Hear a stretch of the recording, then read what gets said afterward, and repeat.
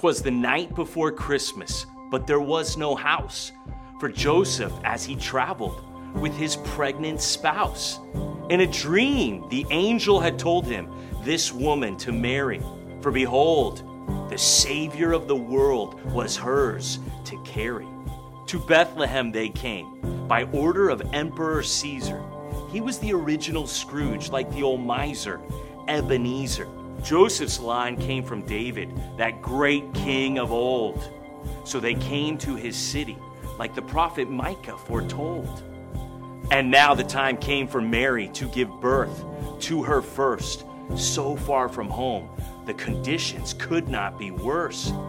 And as she held her sweet baby, what could be stranger than to lay him down in the animal's manger?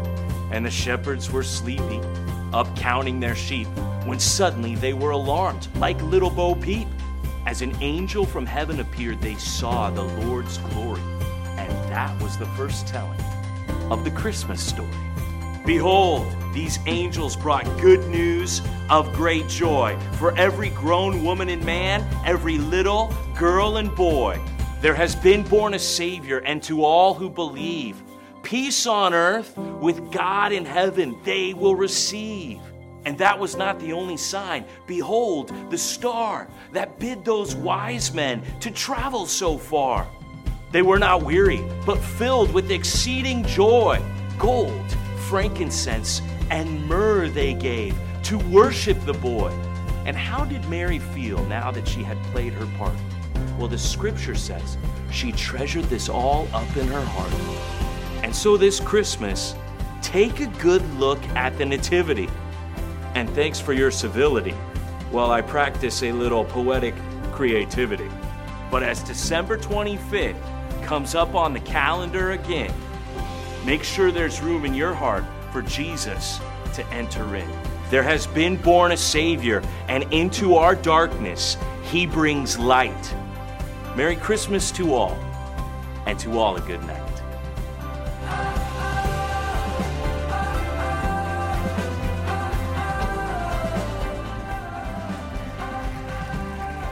Well, we do wish you a Merry Christmas, and I invite you to open the Bible and turn with me. Let's go to Bethlehem together here in Matthew chapter 1 and 2, and let's dive into the story of Jesus being born together. And I did something in 2018 that I will never forget. I decided to do this thing called Scripture of the Day, where we were going to make a video for every chapter of the New Testament. Anybody been watching any of these videos? Anybody been reading through the New Testament? What was I thinking? That was a bad idea, right? 260 videos? See, this is how I got there in my mind, was like, wow, I've been reading the Bible all my life. And I've been reading it, I've been praying through it. Sometimes I would write comments on the internet with other believers about it. And I was like, what could I do to really dive deeper into it than if I made a video on every chapter? That would be the next level. And I don't think I fully grasped what that would involve. That would involve 260 videos. That's how many chapters there are in the New Testament. Now, we've made 78 of them so far, which I can't even believe we've made that many so far, right? So, I mean, no, we're not clapping about it. We got a long way to go. We're only 30% of the way there. That's what I'm saying. But it's been really helping me personally. I love making the videos because I got to have something to say about the chapter, which means I have to know it. I have to read it. I have to pray about it. I have to study it. And let me tell you this, the Word of God never disappoints. Not one time. Not one time. When you go to study a particular passage and you're open to whatever the Spirit is going to teach you, and you're really trying to get to the original meaning of the author when he wrote it, to the original audience, you're trying to get down to that level of study. Wow, the Word of God is alive. And God opens your eyes to see wonderful things. And when we started it, all the way back in Matthew 1 and 2, I was frustrated when I came to these chapters because I knew everybody would see them as the Christmas chapters.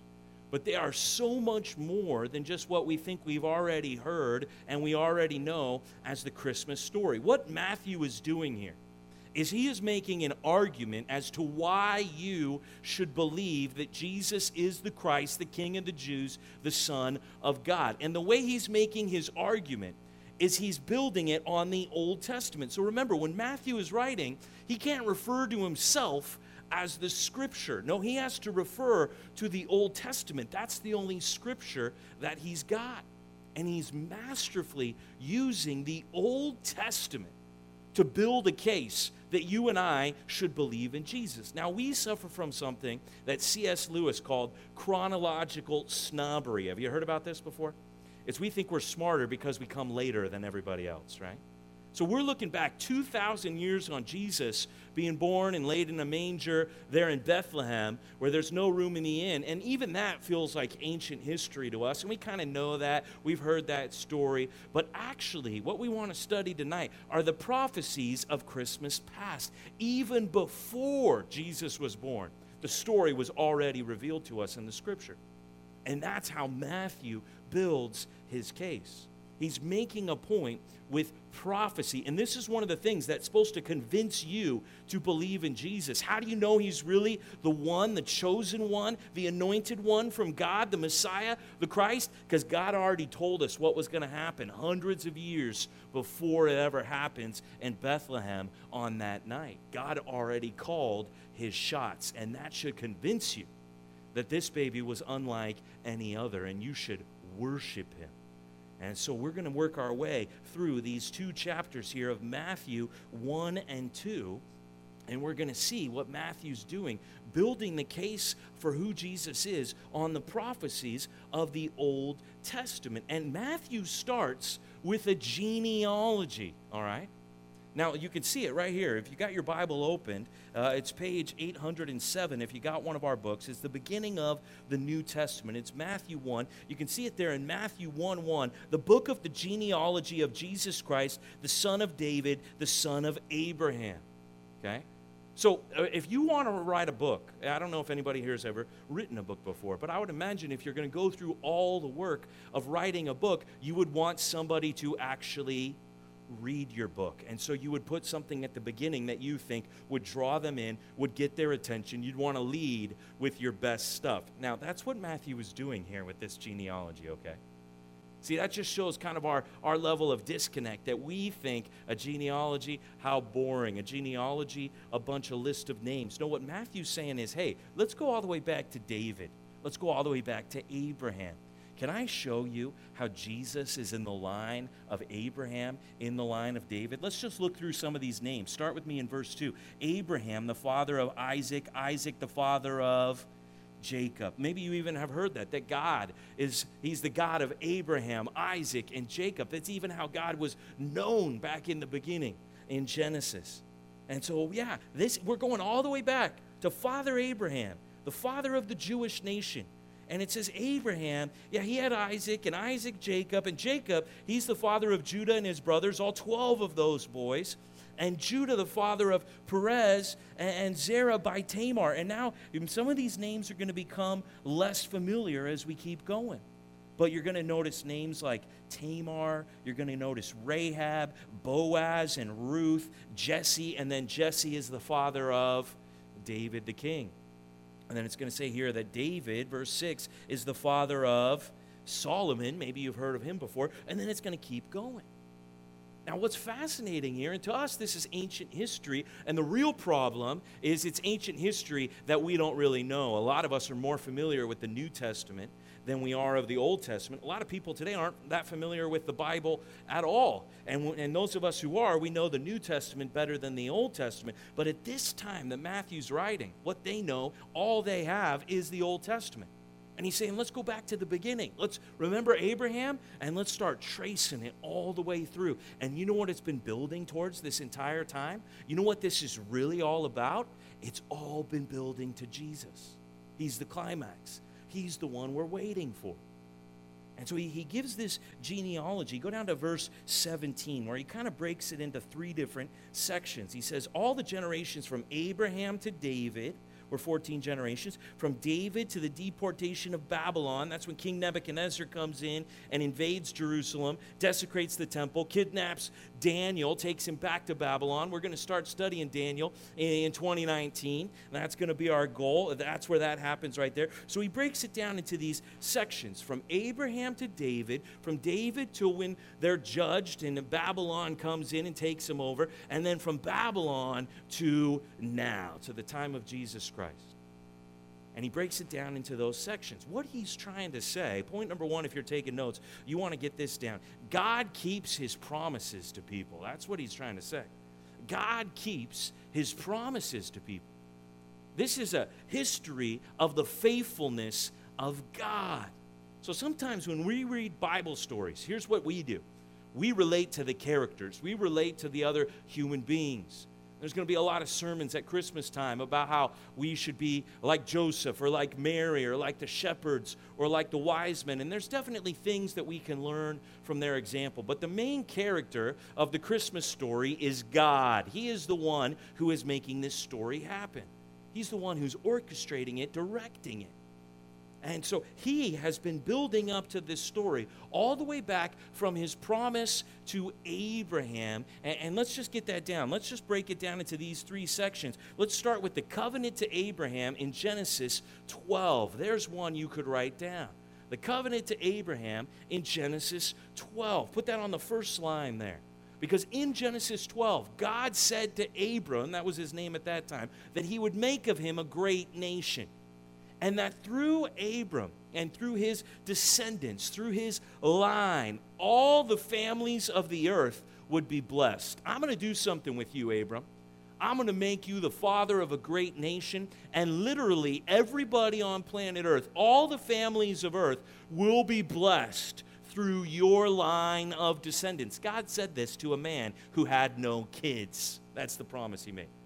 In fact, he didn't have his son really with his wife Sarah until he was 100 years old. But God made a promise to him, and what Matthew is saying is, let's go all the way back to the covenant that God made with Abram, that through his line there would be a nation, that through that nation everybody on earth would be blessed. Yeah, that's the promise that's being fulfilled in Jesus Christ. This goes all the way back to the beginning. Let's talk about David. Let's talk about the covenant to David in 2 Samuel 7. The covenant to David, that's the second one here in 2 Samuel 7, where God, he has a great love for David, a man after his own heart. And David wants to build him a temple, but God says, no, you're not going to build the temple. Your son will build the temple, but I'm going to build for you a house. And on your throne, I'm going to put a son of yours as the king, and your throne, your kingdom, will last forever. This is the Davidic covenant, we call it. This is a promise that God makes to his servant David, this man who really worshiped God. And he said, through you, through your son, your kingdom is going to last forever. Who's the king that's born in the line of David? That's what Matthew's trying to prove. The king that's born in the line of David, this promised one of old, 1,000 years before he was born, God made a promise to David, and now it's come true. That's what Matthew's trying to say. And all the Jews knew about Father Abraham. All the Jews respected King David. And yeah, you know those guys? You know the promises, the covenants? Yes, they're happening now in Christ. The third one here is the new covenant. That's what God made when Jerusalem was destroyed, when the deportation to Babylon took place around 586 BC. They made a new covenant, and one of the places that the new covenant is given is Jeremiah 31. See, God's having to judge his people because they wouldn't keep the law. They wouldn't do what God has said. And so he's going to have to judge them. That's why they get invaded. That's why King Nebuchadnezzar comes in and wipes them out and takes a bunch of them back to Babylon. And there's an exile where God's people don't dwell there in the land for 70 years. There's a time of exile. And at that time, there's a prophecy that God says in Jeremiah 31, hey, you know this whole problem of people not being able to keep my law? I will write my law in their hearts. You can write that down if you're taking notes. Here's the promise that God makes. I will write my law in their hearts. That's what God says. I'm going to give them a new heart that can actually keep my law. In fact, I'm going to forgive them for their sins and remember their sins no more. And so here's God. He's made promises to Abraham, to David. He's made promises about this new covenant where people are going to get this new heart. In Ezekiel 36, it says God's going to put his spirit in us, and we're going to walk in God's ways. We're finally going to have this right relationship where he's our God and we're his people. And so it's the greatest hits. That's what this is here in Matthew 1. We're starting with the greatest hits of the Old Testament.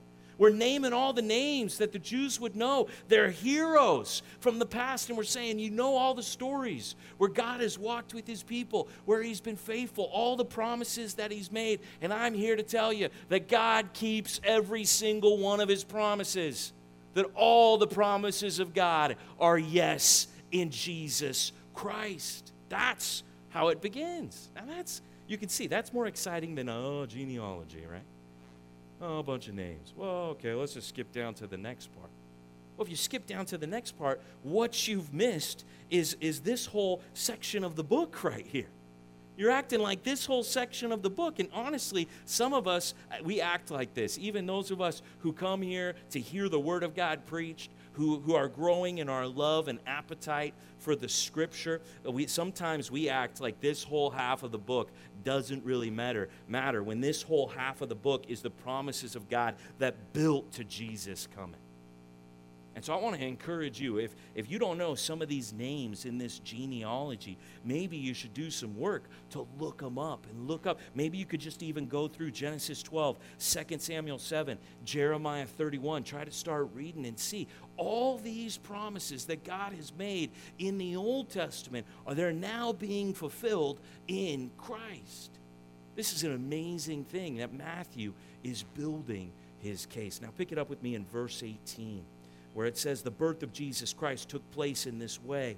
When his mother Mary had been betrothed to Joseph, before they came together, she was found to be with child from the Holy Spirit. And her husband Joseph, being a just man and unwilling to put her to shame, a righteous man, he resolved to divorce her quietly. So you can imagine the awkward social situation. And I don't know if you've really ever thought about this.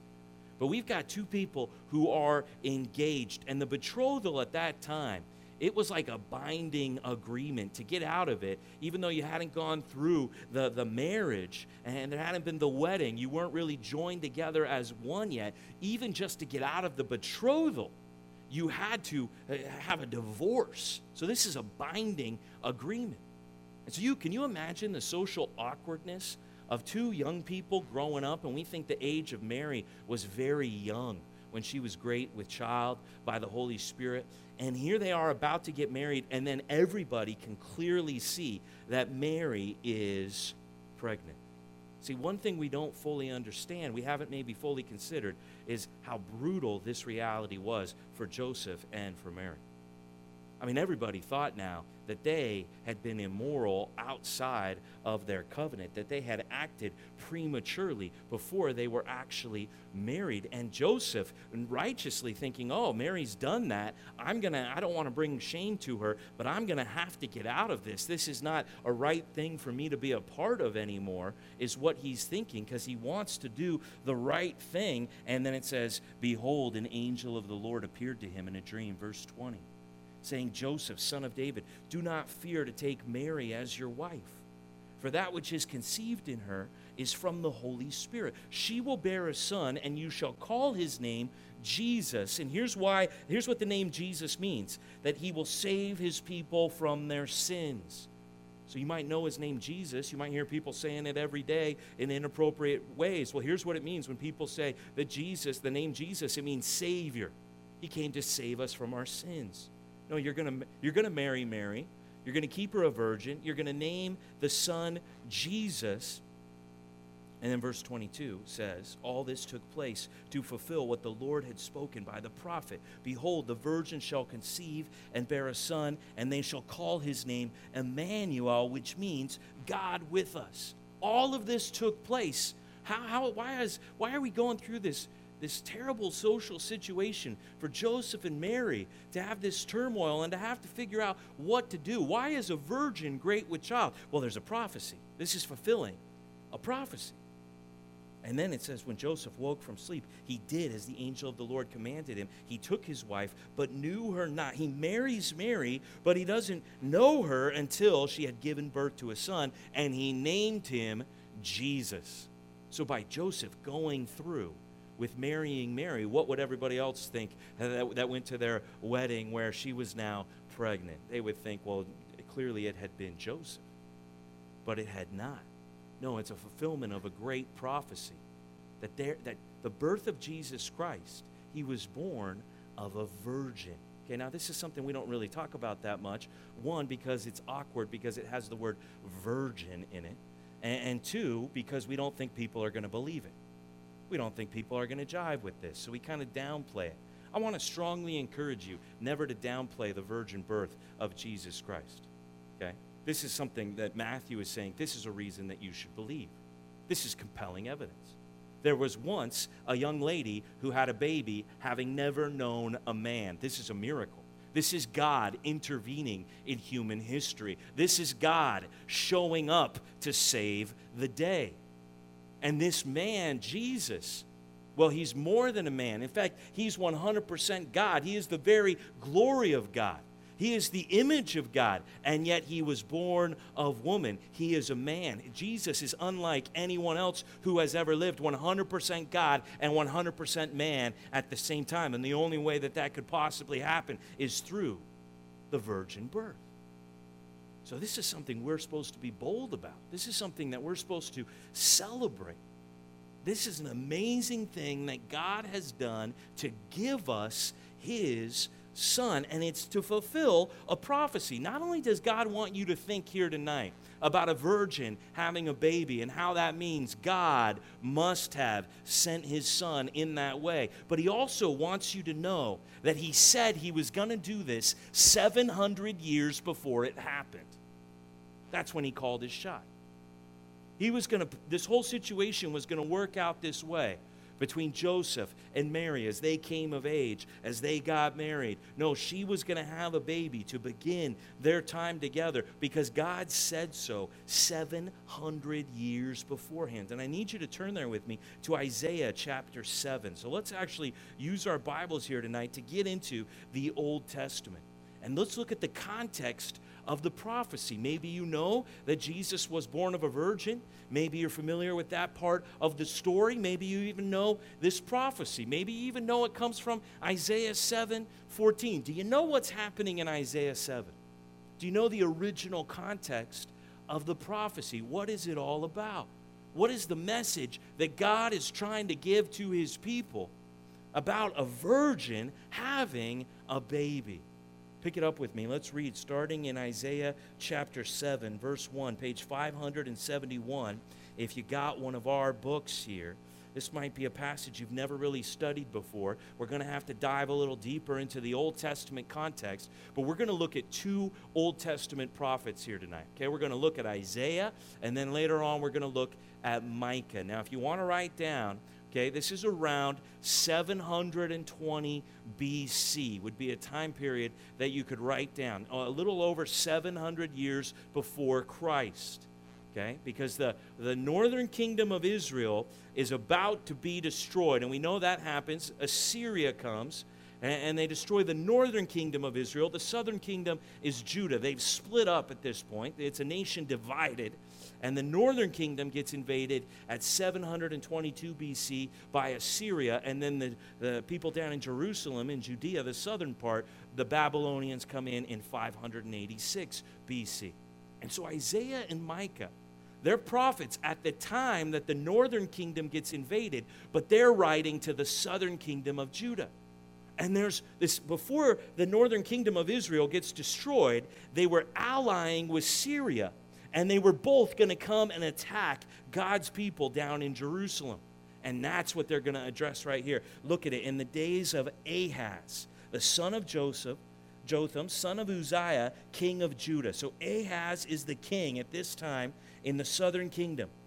And Rezin, the king of Syria, a whole lot of Old Testament names coming at you here. Rezin, the king of Syria, Pekah, the son of Remaliah, the king of Israel, they came up to Jerusalem to wage war against it. So you got two nations in the north, Syria and Israel. coming now against Jerusalem to destroy it. Everybody always goes up to Jerusalem because it's a city on a hill. So even though they're coming south, it says, they're coming up. So here come these two nations ready to wipe Jerusalem out. But they could not yet mount an attack against it. So we know they're coming, but the war hasn't started yet. And when the house of David was told Syria is in league with Ephraim, these two nations, they're coming together. Heart of Ahaz and the heart of his people shook as the trees of the forest shake before the wind. Okay, now that's a poetic way to say they were freaking out of their minds. Okay, that's what it means in the Hebrew there. All right, these guys lost it. We got two nations coming against us. They're coming to wipe us out. We're shaking like trees in the wind. And the Lord said to Isaiah, so now the Lord's going to give his prophet a message. Go out to meet Ahaz, you and Shir-Jeshub, which is an interesting name that means a remnant shall return, that God has a future for his people. Like Jeremiah 29:11 says, that's basically what this name means. Take your son, that means a remnant shall return. There's a future for God's people. And at the end of the conduit of the upper pool, on the highway to the washer's field. So you can picture a scene where the king is getting ready for battle. And what the king is trying to figure out when he's at the upper pool here is he's trying to figure out how are the people still going to have water, because the enemy's going to come and siege them and surround them and cut off their supplies. So he's trying to batten down the hatches. He's trying to make sure we've got water. We're ready for this long siege. We're going to be at war. And here comes Isaiah. And he brings his son with him because his son has a very significant name. You don't name your son Shir-Jeshub because it rolls off the tongue. You know what I mean? I don't know any last name that just flows with, right? No, you call him that because you're trying to make a point, because you're the prophet. That's what you do. You give a message from God. You're his mouthpiece, and you're saying, hey, there's a future for the people. The remnant shall return. God has a plan for good for us. The king's over here freaking out, trying to see how much water do we have, and here comes Isaiah saying, hey, I've got some good news for you. God's got a plan for us. God's got a future for us. And say to him, be careful, be quiet, do not fear. Do not let your heart be faint because of these two smoldering stumps of firebrands. You see these two nations, they're like fires that are going out. Don't be afraid of these guys. Don't be afraid of the fierce anger of Rezin and Syria and the son of Remaliah, because Syria with Ephraim and the son of Remaliah has devised evil against you, saying, let us go up against Judah and terrify it, and let us conquer it for ourselves. He's saying, hey, don't you know their plan is to come and surround you and get you to freak out so you'll make bad decisions so they can wipe you out? Be calm. Be quiet, all right? Stop being afraid of these guys. That's what Isaiah comes to say. Thus says the Lord God. Here's a message from God. It shall not stand. It shall not come to pass. For the head of Syria is Damascus, and the head of Damascus is Rezin. And within 65 years, Ephraim will be shattered from being a people. And the head of Ephraim is Samaria, and the head of Samaria is the son of Remaliah. If you are not firm in faith, you will not be firm at all. Okay? Let me just tell you, these guys, here's a message from Isaiah to the king, and really it's from God through Isaiah to the king. These two guys are not going to destroy us. They're not going to defeat us. In fact, let me tell you that within 65 years, they won't even exist anymore. They're going to get wiped out. You're not the one who's about to get wiped out. They are. This is a message through the prophet from God to the king. And here's an encouragement for all of us. Everybody could write this down if you're taking notes. If you are not firm in faith, you will not be firm at all, okay? It's trust or bust. That would be a way you could reduce that down, all right? You either got faith and you're standing firm in your faith, or you've got nothing. Where are you at, King Ahaz? Do you have faith in the Lord and in his word? Will you believe the promise of God? Or do you have no faith and you're out here shaking around? You've got nothing to stand on and your enemies are just going to have their way with you. Who are you? This is a chance for the king to really show that he's a man who trusts in the Lord. That's what's going on here, okay? This is the context now of the prophecy of the virgin. God is sending a message to his people, and here's what God is trying to say: I am with you. Don't worry about these guys. Don't worry about who's against you. I am for you. Believe me. Stand firm. We're going to get them. Stand firm, everybody. That's what the message is. This is a super encouraging message. Man, if you had people coming against you, and then a prophet of God shows up and says, don't worry, they're going to get wiped out before we do. God's with us. I mean, that's supposed to be like, oh, okay, yeah, whew. That was a close one there. That's how you're supposed to take this. This is good news, okay? Now, verse 10, and the Lord spoke to Ahaz. Ask a sign of the Lord your God. Let it be deep as Sheol or high as heaven. This is how much God wants to convince the king that he's with him. He says, I'm going to give you a sign. Ask for whatever sign you want. It could be all the way down to the place of the dead. Like, hey, do you want to see a resurrection? What do you want to see? Let's go down to the place of the dead. Or it could be as high as heaven. You want to see something in the clouds? You want to see something in the stars? Like, hey, you ask for a sign. Give me a sign. What sign do you want to see? I'll give it to you. That's what God says here. Now, God gives signs so people will believe. Now, sometimes people demand signs because they don't believe. So if people are out demanding signs, that's not good because that means you don't really believe in God. But God sometimes gives signs so that people will believe. It's a very good thing. When God gives us a sign, we should see it and believe it and trust in the Lord. And so not only did he already say through his prophet Isaiah, you're going to win, I'm with you. Now he says, let me prove it to you. What sign do you want? It's a request day here in sign department, and you can see anything you want. What would you like to see? Now, look at this. This is the epitome of the wrong answer. Verse 12 right here. But Ahaz said, I will not ask, and I will not put the Lord to the test. God says, hey, I want to show you a sign. What would you like to see? Nope, I'm not going to ask. Who am I to put the Lord to the test? Right? You see the proudness here of the king? See, you realize now that he's not trusting. He's not ready to have, no, God's got his back. He wants to stand on his own 2 feet. He's not standing firm in his faith. No, he's like, oh, I don't need a sign, I'm good. And that was the wrong answer. That was a mistake right there. And verse 13 says, and he said, hear then, O house of David. Is it too little for you to weary men that you weary my God also? You know, you just did put him to the test by not listening to what he said. Verse 14, therefore the Lord himself will give you a sign. Behold, the virgin shall conceive and bear a son and shall call his name Emmanuel. That is the context. This is how much God wants his people to know that he will be with them. He's trying to tell the king. He's telling the king he can see a sign. And even when the king rejects seeing a sign, God's got something over the top, way beyond, that he's ready to do. Well, here's the sign that I want to do. A virgin is going to have a child, and here's what he's going to be. God with us. That's what the virgin birth is all about. The fact that God became a man, that God is now with us. That was the point he was trying to get to this king. God is with you. And if God has promised that he's going to be with you, I guarantee you that is right where he will be. Point number 2, let's get it down like this. God cares to intervene in our lives. God cares to intervene in our lives. When the enemy comes against us, and I don't know what kind of, I would highly doubt that you're facing enemies from Syria and Israel here. Rezin and the son of Remaliah. No, who knows what kind of enemies you're facing. Spiritual foes that are assailing against you. Relationship trouble, physical trouble, financial trouble. There's all kinds of trials, and they really seem to show up this time of year in the holiday season. Hurts and tensions, all the things that can take us away from the focus, from the reality that God is with us.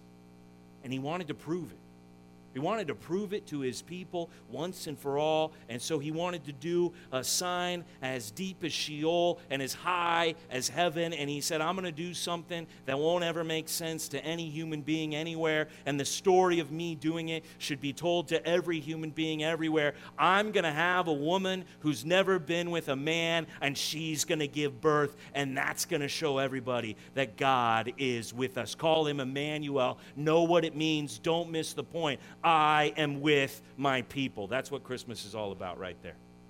It's an everlasting sign from heaven to earth that wherever God's people are, he is there with them. And he interjected himself, not only into this situation with his people in Isaiah 7, and you can read what happens from there and how the story goes on, and eventually it goes over to chapter 9, verse 6. If you're there in Isaiah, you want to look over at chapter 9, verse 6. This is the beginning of the story, and it's still going all the way where it says, For to us a child is born, to us a son is given, and the government shall be upon his shoulder, and his name shall be called Wonderful Counselor, Mighty God, Everlasting Father, Prince of Peace. Of the increase of his government of peace, there will be no end on the throne of David and over his kingdom, to establish it and uphold it with justice and with righteousness from this time forth and forevermore. Who's going to make this happen? Who's the one directing the scene here? The zeal of the Lord of hosts, the God of angel armies will do this. Hey, I don't ever want my people to doubt that I am with them as they go into times of battle, as they have times where they're tempted to be afraid, as the enemy comes against them. I want all of my people to know for all of history that I am with you. And that's what he's saying through these prophecies of his son. God is trying to encourage us, and we have to believe what he is saying. We have to take him at his word. And God wants you to know something every moment of every day. He wants you to know that he is right there with you. And do you see it? Do you believe it? Or are you shaken like a tree in the wind, standing on your own 2 feet? I don't need help from the Lord. I don't need to test the Lord. I'm doing just fine. Don't be an Ahaz when God wants to say, Emmanuel, God is with us. Now go back to Matthew 2, because that's just one of the examples. See, the whole story of the Old Testament is the story of God being with his people, delivering his people, wanting to have his people. But these people, over and over and over again, they will not believe God. They will not take him at his word. They do not trust that he is with them. They're afraid of the enemy. And so Matthew chapter 2 now is going to make another point with another prophecy here. And it says, after Jesus was born in Bethlehem of Judea. Now, let's just put a pause right there in Matthew 2 as we get going into Matthew 2. And let's just refer to Luke 2, okay? Let's just refer to Luke 2. How did Joseph and Mary end up in Bethlehem? Does anybody know how they ended up there? Is that where they grew up? Is that where they lived? What was their hometown? Nazareth. Nazareth is in what part of Israel? The northern part of Israel. Bethlehem is in what part of Israel? The southern part of Israel. So how do these two young people who've just got married, and she's great with child, how do they end up so far from home? I mean, I'm sure they'd left Nazareth and gone down to Jerusalem many times, but Bethlehem is like an unknown suburb of Jerusalem. That's what it is. I mean, it's famous now that Jesus is born there, but at this time, it's like, oh yeah, that's where David grew up. Oh yeah, Bethlehem over there. Like when we go to Israel, we go over to Bethlehem. It's like on the outskirts. It's like a suburb. That's like saying, hey, I went to Los Angeles, but really I went to Palmdale. That's what it's like going to Bethlehem. Oh yeah, didn't somebody famous grow up there? I mean, that's what it's like, right? Yeah, oh yeah, that's where King David was born. That's where King David grew up when he was a shepherd. Oh yeah, but that's Bethlehem. That's out of the way. Nobody's going there. How do these two young people end up in Bethlehem? Are they on a vacation? Are they going on a little trip? Was it just something willy-nilly the two of them decided to do? Hey, honeymoon in Bethlehem, right? The house of bread. Let's go back and talk about where David grew up. No. Here's how it happened. Caesar, some of you are saying it. Caesar. Who is Caesar? The most powerful man in the world at that moment? The emperor, the ruler of the great Roman Empire. What does he decide to do? Have everyone registered. A census. Guess what Caesar's doing in all of his pride? He's getting puffed up. He wants to count his people. How many people do I have? That's what he wants to do. So everybody, go to where your hometown is. Go to where your line is, where your family really comes from, the city that you were all born in. Go back to your birthplace in the line of your family and register everybody with your own tribe, with your own family group. And I want to count everybody. I want to see who all we've got around here. See, like water is the king's heart in the hand of the Lord. God has Caesar do something so that two people end up in the city that they're supposed to be in. Okay? That's what happens. That's how they end up in Bethlehem.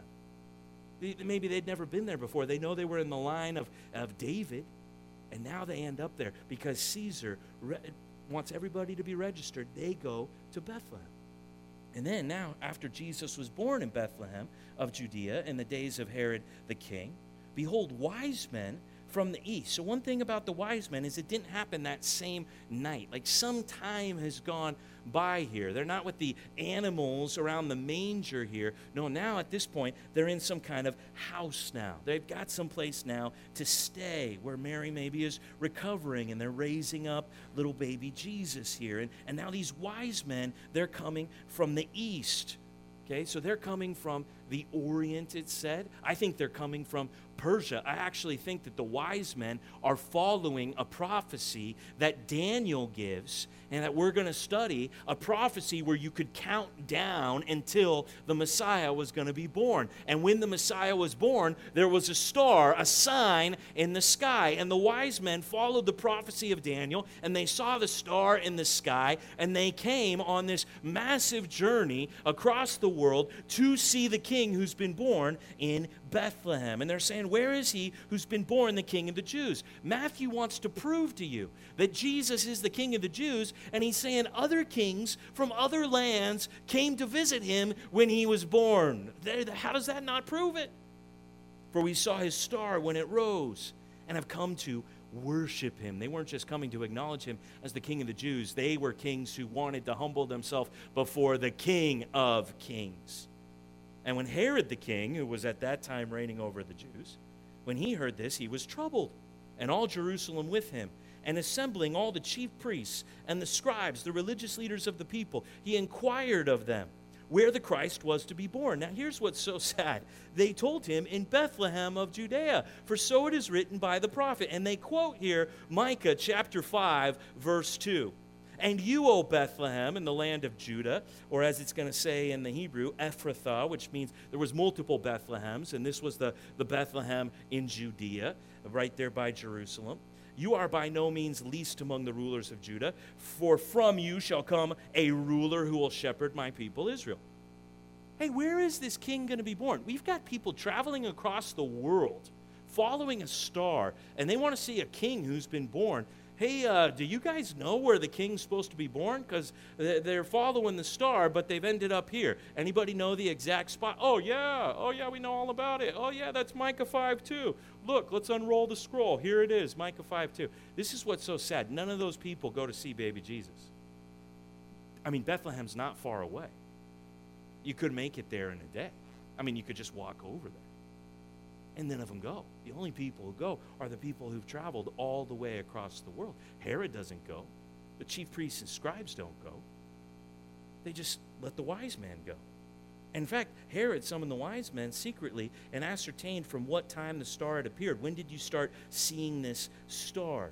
And then he sent them to Bethlehem, saying, go and search diligently for the child. And when you have found him, bring me word that I too may come and worship him. Which really, what we know from later on in this horrific story is that he wants to kill the child.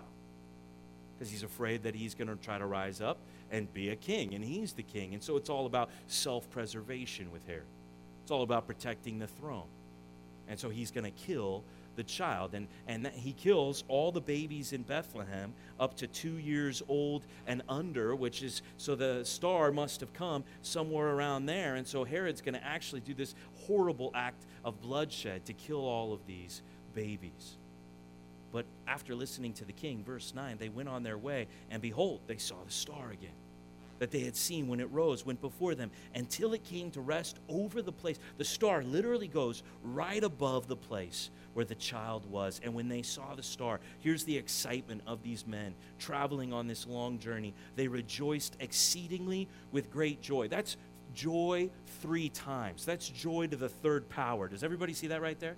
You're rejoicing exceedingly with great joy. You cannot have more joy than that right there. That is it. That is the ultimate expression of joy. That's how excited these guys were to worship King Jesus. And going into the house, they saw the child with Mary, his mother, and they fell down and worshipped him. Then opening their treasures, they offered him gifts, gold and frankincense and myrrh. Now, traditionally, we see 3 wise men because of these 3 gifts of gold and frankincense and myrrh. But it's possible that there were many wise men. I mean, it's hard to put a number on it. We don't have any actual clues as to how many, but it could have been much more than 3 of these wise men, these magi who traveled from afar to worship King Jesus. They just gave 3 different kinds of gifts. And being warned in a dream not to return to Herod, they departed to their own country by another way. So this is amazing. People know where he's going to be born. Men show up from far parts of the earth saying, where's the king who's been born? The people who aren't God's people are tracking the prophecies better than God's own people are tracking them. I mean, this was just an embarrassment for the Jewish people of God to not go over to Bethlehem and look and see what's going on, to let Herod go and try to kill the babies, to know what it says here in Micah chapter 5 and to not act on it. They didn't really believe it. They knew the right answer. They knew, oh, hey, we're doing a little Bible trivia here, everybody. What city was Jesus born in? Bethlehem, city of David, house of bread. Not Bethlehem in the north, Bethlehem in the south. Right answer, ding, ding, ding. Guess what? They've got the right answer with no faith. This is like so many people in church today. So many people, they'll tell you what the Christmas story is, and they really know the story. Like they can tell it to you, all the details. They know about the shepherds, the angels, the wise men. They'll tell you the whole story. They don't really believe it. They don't really trust it.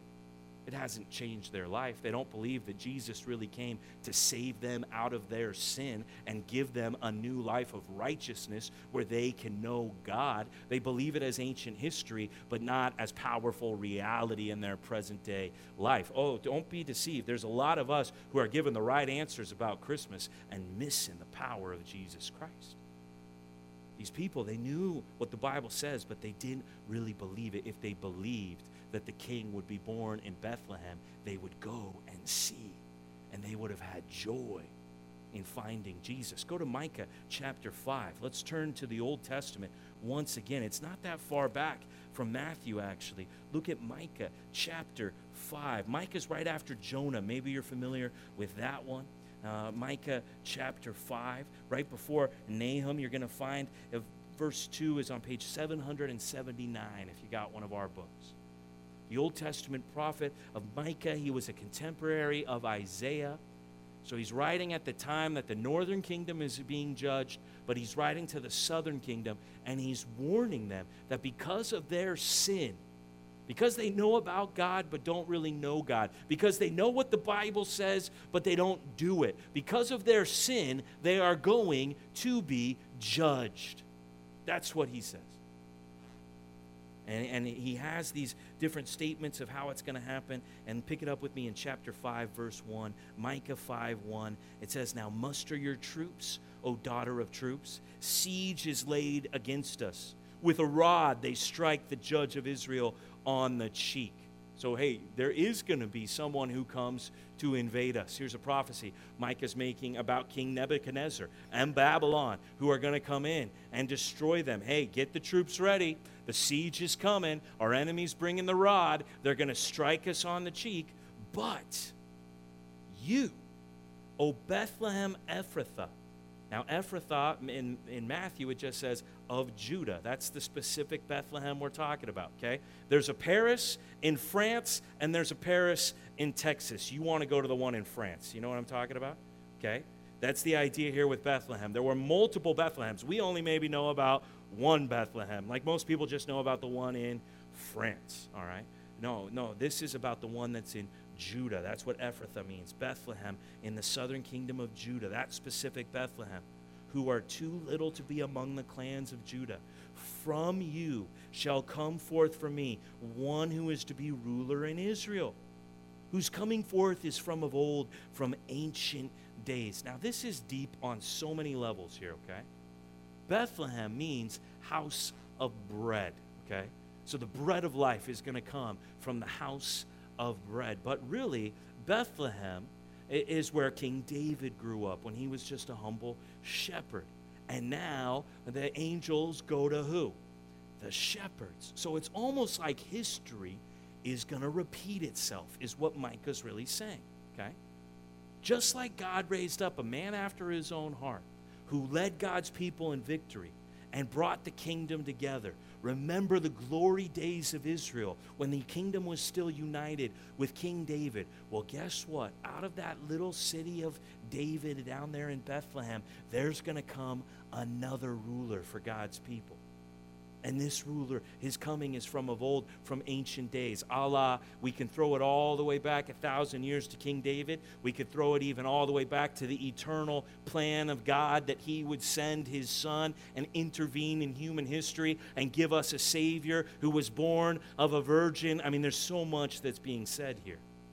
But what Micah's trying to say to the people that he's writing to is, you guys, we're going to have to go back to our humble roots. We're going to have to go all the way back to the stump of Jesse, because David became associated with Jerusalem because he was the king. And he had a great house there. And because of him, the temple was built there. And he united God's people. And everybody knows about King David and the people of Israel in Jerusalem. I mean, he really put them on the map worldwide. Well, they're going to get destroyed. The other nations are going to come and siege against them. They're going to get wiped out. See, if it was just a continuation of the line, the ruler would come from the capital city of Jerusalem. But because Jerusalem is going to get wiped out, no, the ruler's we're going to have to do it all over again. And it's going to come from Bethlehem. That's what Micah's saying. And then he has this amazing prophecy about how this ruler is really going to shepherd his people, and the people are going to dwell secure, and their kingdom's going to spread to the ends of the earth. Like this ruler, he's really going to bring it. You thought it was good with King David. Wait till you see the glory days of Israel under this king, and it's going to start all over again from Bethlehem, just like it did before. Now, can you imagine? The chief priests and the scribes, see, they can quote the reference, okay? They can tell you, and a lot of people today, they can't even say, well, I know it's in the Bible. They can't even tell you where it is in the Bible, okay? Well, the chief priests and the scribes, when these wise men come in, when King Herod comes in, well, they can tell you, oh, yeah, it's in Micah chapter 5, verse 2. They can even quote it for you. But if they really believe the prophecy, that there was going to be a rebuilding of the nation of Israel, and it was going to start when a new king was born in Israel, in Bethlehem, you would think that they would be running along with the wise men to go and see the prophecy fulfilled. They would be ready for the return of all things. Hey, here comes the one who's going to lead us back to the glory days when we don't have the Romans ruling over us, when we're not divided, when we're not scattered, when we're not leaderless. No, here comes the ruler of Israel. It's happening all over again. He's being born in Bethlehem. See, if they really believed, they would be running to see Jesus, ready to worship the new king, ready to get in line and be in his army if they really believe the prophecy. See, it's hard for us to understand this because we're just looking at it from the future and thinking, oh yeah, he was born in Bethlehem. That's in the past. But do you see the great hope that Micah's trying to give to God's people? They're going to surround you. They're going to wipe you out. They're going to strike you with the rod in the cheek. We're going down. But don't worry. God's going to rebuild from Bethlehem. He's going to go all the way back to the root, to the stump of Jesse. And from of old, like the ancient days all over again, here's going to come the king to lead us. And then we're going to be secure. And then we're going to have peace. In fact, we'll be the ones reigning over everyone else when King Jesus is on the throne. That's what the prophecy is saying. It's great hope for a nation that's been defeated for hundreds of years. And they don't even believe it. And they don't even see it. And what we're seeing is that God controls human history. God has a plan for life, a plan for the good of his people, a plan for the glory of Jesus. But they don't really believe that. Let's get that down for point number 3. God controls human history in his sovereignty. God is in control of what happens in this world. And 700 years before Jesus was born, he said where he was going to be born, that the script was going to be revisited. I raised up one king that nobody believed in from Bethlehem, and now he's world famous, King David. Well, I'm going to do it again with my son. That's what God is saying in Micah chapter 5, verse 2. And now people from all over the world travel to Bethlehem to go into this cave where Jesus was born, to go to the fields where the shepherds were. There's a whole business there in Bethlehem selling these artifacts, these things that they make there to travelers from all over the world who want to go to where Jesus was born. And God said how he was going to do it 700 years before it happened. And then God had Caesar decree so that Joseph and Mary would be there when the time came for her to give birth. And the prophecy was fulfilled. And Matthew's trying to get you to see. Do you see what God is doing? He's in control of everything. It's like, can you connect all the dots from Abraham to David to the judgment? And now there's a virgin, and she's in Bethlehem, and there's a Savior, and he's been born. It's our King we've been waiting for. This ain't some old story. This is the hope for Israel. That's what Matthew's saying. After hundreds of years of being beaten up, exiled, and everybody else's weak neighbor that they can invade whenever they want, our King is coming. That's the message. And there were so few who believed. The only people who believed were foreigners traveling in from another land where they believed the prophecy of God's servant Daniel, this 70 weeks prophecy that led them to trace the birth of the King. How much do you really believe? I'm not talking about do you think he was born of a virgin. I'm not saying do you think that he was born in Bethlehem. I'm asking you, do you believe that God is in control of human history? Do you believe that God cares and wants to intervene in your life? Do you believe that right now, this Christmas, God is with you and he is on the throne and he reigns over your life and he is right there with you, and whatever you're going through right now, you can know God. That's the promise that we have. The promise for this Christmas is God is with you. This principle, this name of Emmanuel. This is a story for all of us to know. And if you really believe in Jesus Christ, you're not believing in tradition. You're not believing in 2,000-year-old history. You're believing that you have a relationship with God and he's with you right now in the name of his son, Jesus. That's what it means to really believe. No, anybody, whether you're Ahaz, whether you're the people that Micah was writing to, the chief priests and scribes who missed it at the time when Jesus was born, whenever God gives a prophecy, the point is he wants you to know he has a plan for you as one of his people. And he wants you to know he is with you. Is that something you really know? Is that something you carry around with you every single day? Do you treasure it up in your heart that the whole story of Christmas is that God wants to be with me? He wants me to be one of his people. How bad does he want it? He sent his one son. And he had him be born of a woman. And he lived here among us. And God was so eager to do this. God knew this was going to be for his glory and for our good, that 700 years or so before Jesus was born, he started throwing out signs, because this is what he wanted his people to be able to see on the big picture, that he's in control. And I can make my son born of a virgin, and I can make him born in a certain town, because I'm God, and I'm with you. Go with me to Romans chapter 10. Turn with me to Romans chapter 10.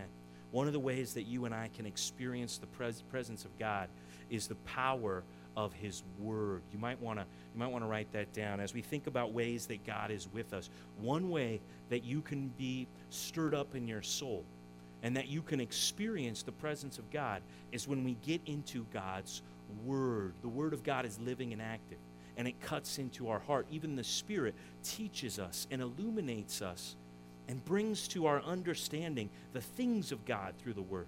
Maybe you've experienced that when you're going through the scripture of the day, or maybe you're experiencing that when you hear a sermon, or when you're with maybe your fellowship group or a brother or sister, and you're talking about the Bible. And it's more than just studying a book. It's more than just having this intellectually stimulating conversation. No, what is happening is it's like God is right there with you. As you're opening up the truth of his word, you can experience that God is in our midst. He is among us.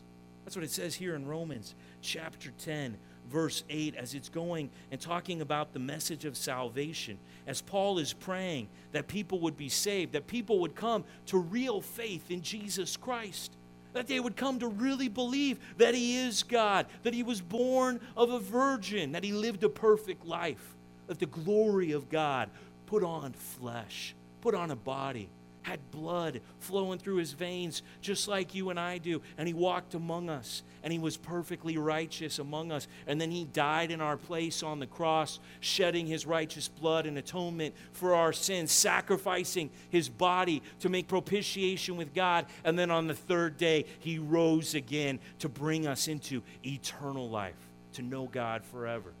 That's what he really wants you to believe. And he's praying that these people, the nation of Israel, missed the point of Jesus. They didn't go and celebrate his birth. They killed him. And he's like, I pray still that they would be saved. I pray still that they could know this good news of great joy. That's for all the people, even the original people of God, the Jews, who rejected the Messiah. And he says this in verse 8. Look at Romans 10, verse 8. He says, but what does it say? What does it say? Look what he says here. This is powerful. The word is near you. It's in your mouth. It's in your heart. That is the word of faith that we proclaim. No, you can experience. You know right now. No, that's true. That's real. That's who Jesus really is. And that's what God wants. God doesn't want me to know where Jesus was born or to know that he was born of a virgin. God wants me to see that God is with me, and he wants me to be one of his people, and he wants us to be right in our relationship. And I get right with God through my faith in Jesus Christ. And I can feel that word. It's near me. It's like I can say it. It's like it's on my heart. And I need to do something while that word is right there, while I can see it clearly. I need to respond. That's what it calls us to here. It says, because if you confess with your mouth that Jesus is Lord, do you really believe what the angel said? And believe in your heart that God raised him from the dead, you will be saved. For with the heart one believes and is justified. You're made right when you believe. And with the mouth one confesses and is saved. For the scripture says, everyone who believes in him will not be put to shame. For there is no distinction. This isn't just for the Jew or the Greek. The same Lord is Lord of all, bestowing his riches on all who call on him. For everyone who calls on the name of the Lord will be saved. Christmas is for everyone. Anyone who believes that Jesus came, that he died, that he rose again, that he is the Son of God. If you call on the name of Jesus to save you from your sin, to make you right with God, all who call on the name of the Lord will be saved. And if you can feel that word, if it's near you right now, if it's on your mouth, if it's in your heart, you're like, yeah, wait a minute. I have never really believed that. Oh, I've known about it. Oh, I could tell you the story. Oh, I could say that, yeah, I believe in Jesus Christ. But I don't know that God's with me. I don't experience his presence. I don't live like I have a relationship with the God who controls human history, yet cares about me so much that he'll send his son and intervene in my story to save me from my sins. No, I don't have that kind of faith, that real faith that the Bible's looking for. Maybe tonight is the night. Maybe this Christmas is the time that you need to call on the name of the Lord to be saved. You know, when we celebrate Christmas, there's no better way to celebrate Jesus coming to be our Savior than people getting saved. Do you want to really celebrate Christmas? How about salvation? That would be celebration. How about actually repenting of your sin and saying no to it and saying, I don't want to do it anymore, but I don't have the power to stop. I don't have the ability to stop because I don't have that real salvation of Jesus Christ. I don't have his life. I don't really know God yet. See, when I know God, I can turn from the sin. So we got people coming to this realization all the time here at this church, and I wonder if tonight is the night for you. People who are like, they hear sermons, they hear teachings, they know it's all true, and then they go home and they keep on doing the same things that they always do, and there's a disconnect between what they know about the Bible saying and how they really live their life. And Emmanuel, the whole message of Christmas, is that God is with us, and all the things that he says in the Bible are real and they happen in our lives. People are like, I don't know that. That's what it means to believe. That's what it means to call on the name of the Lord.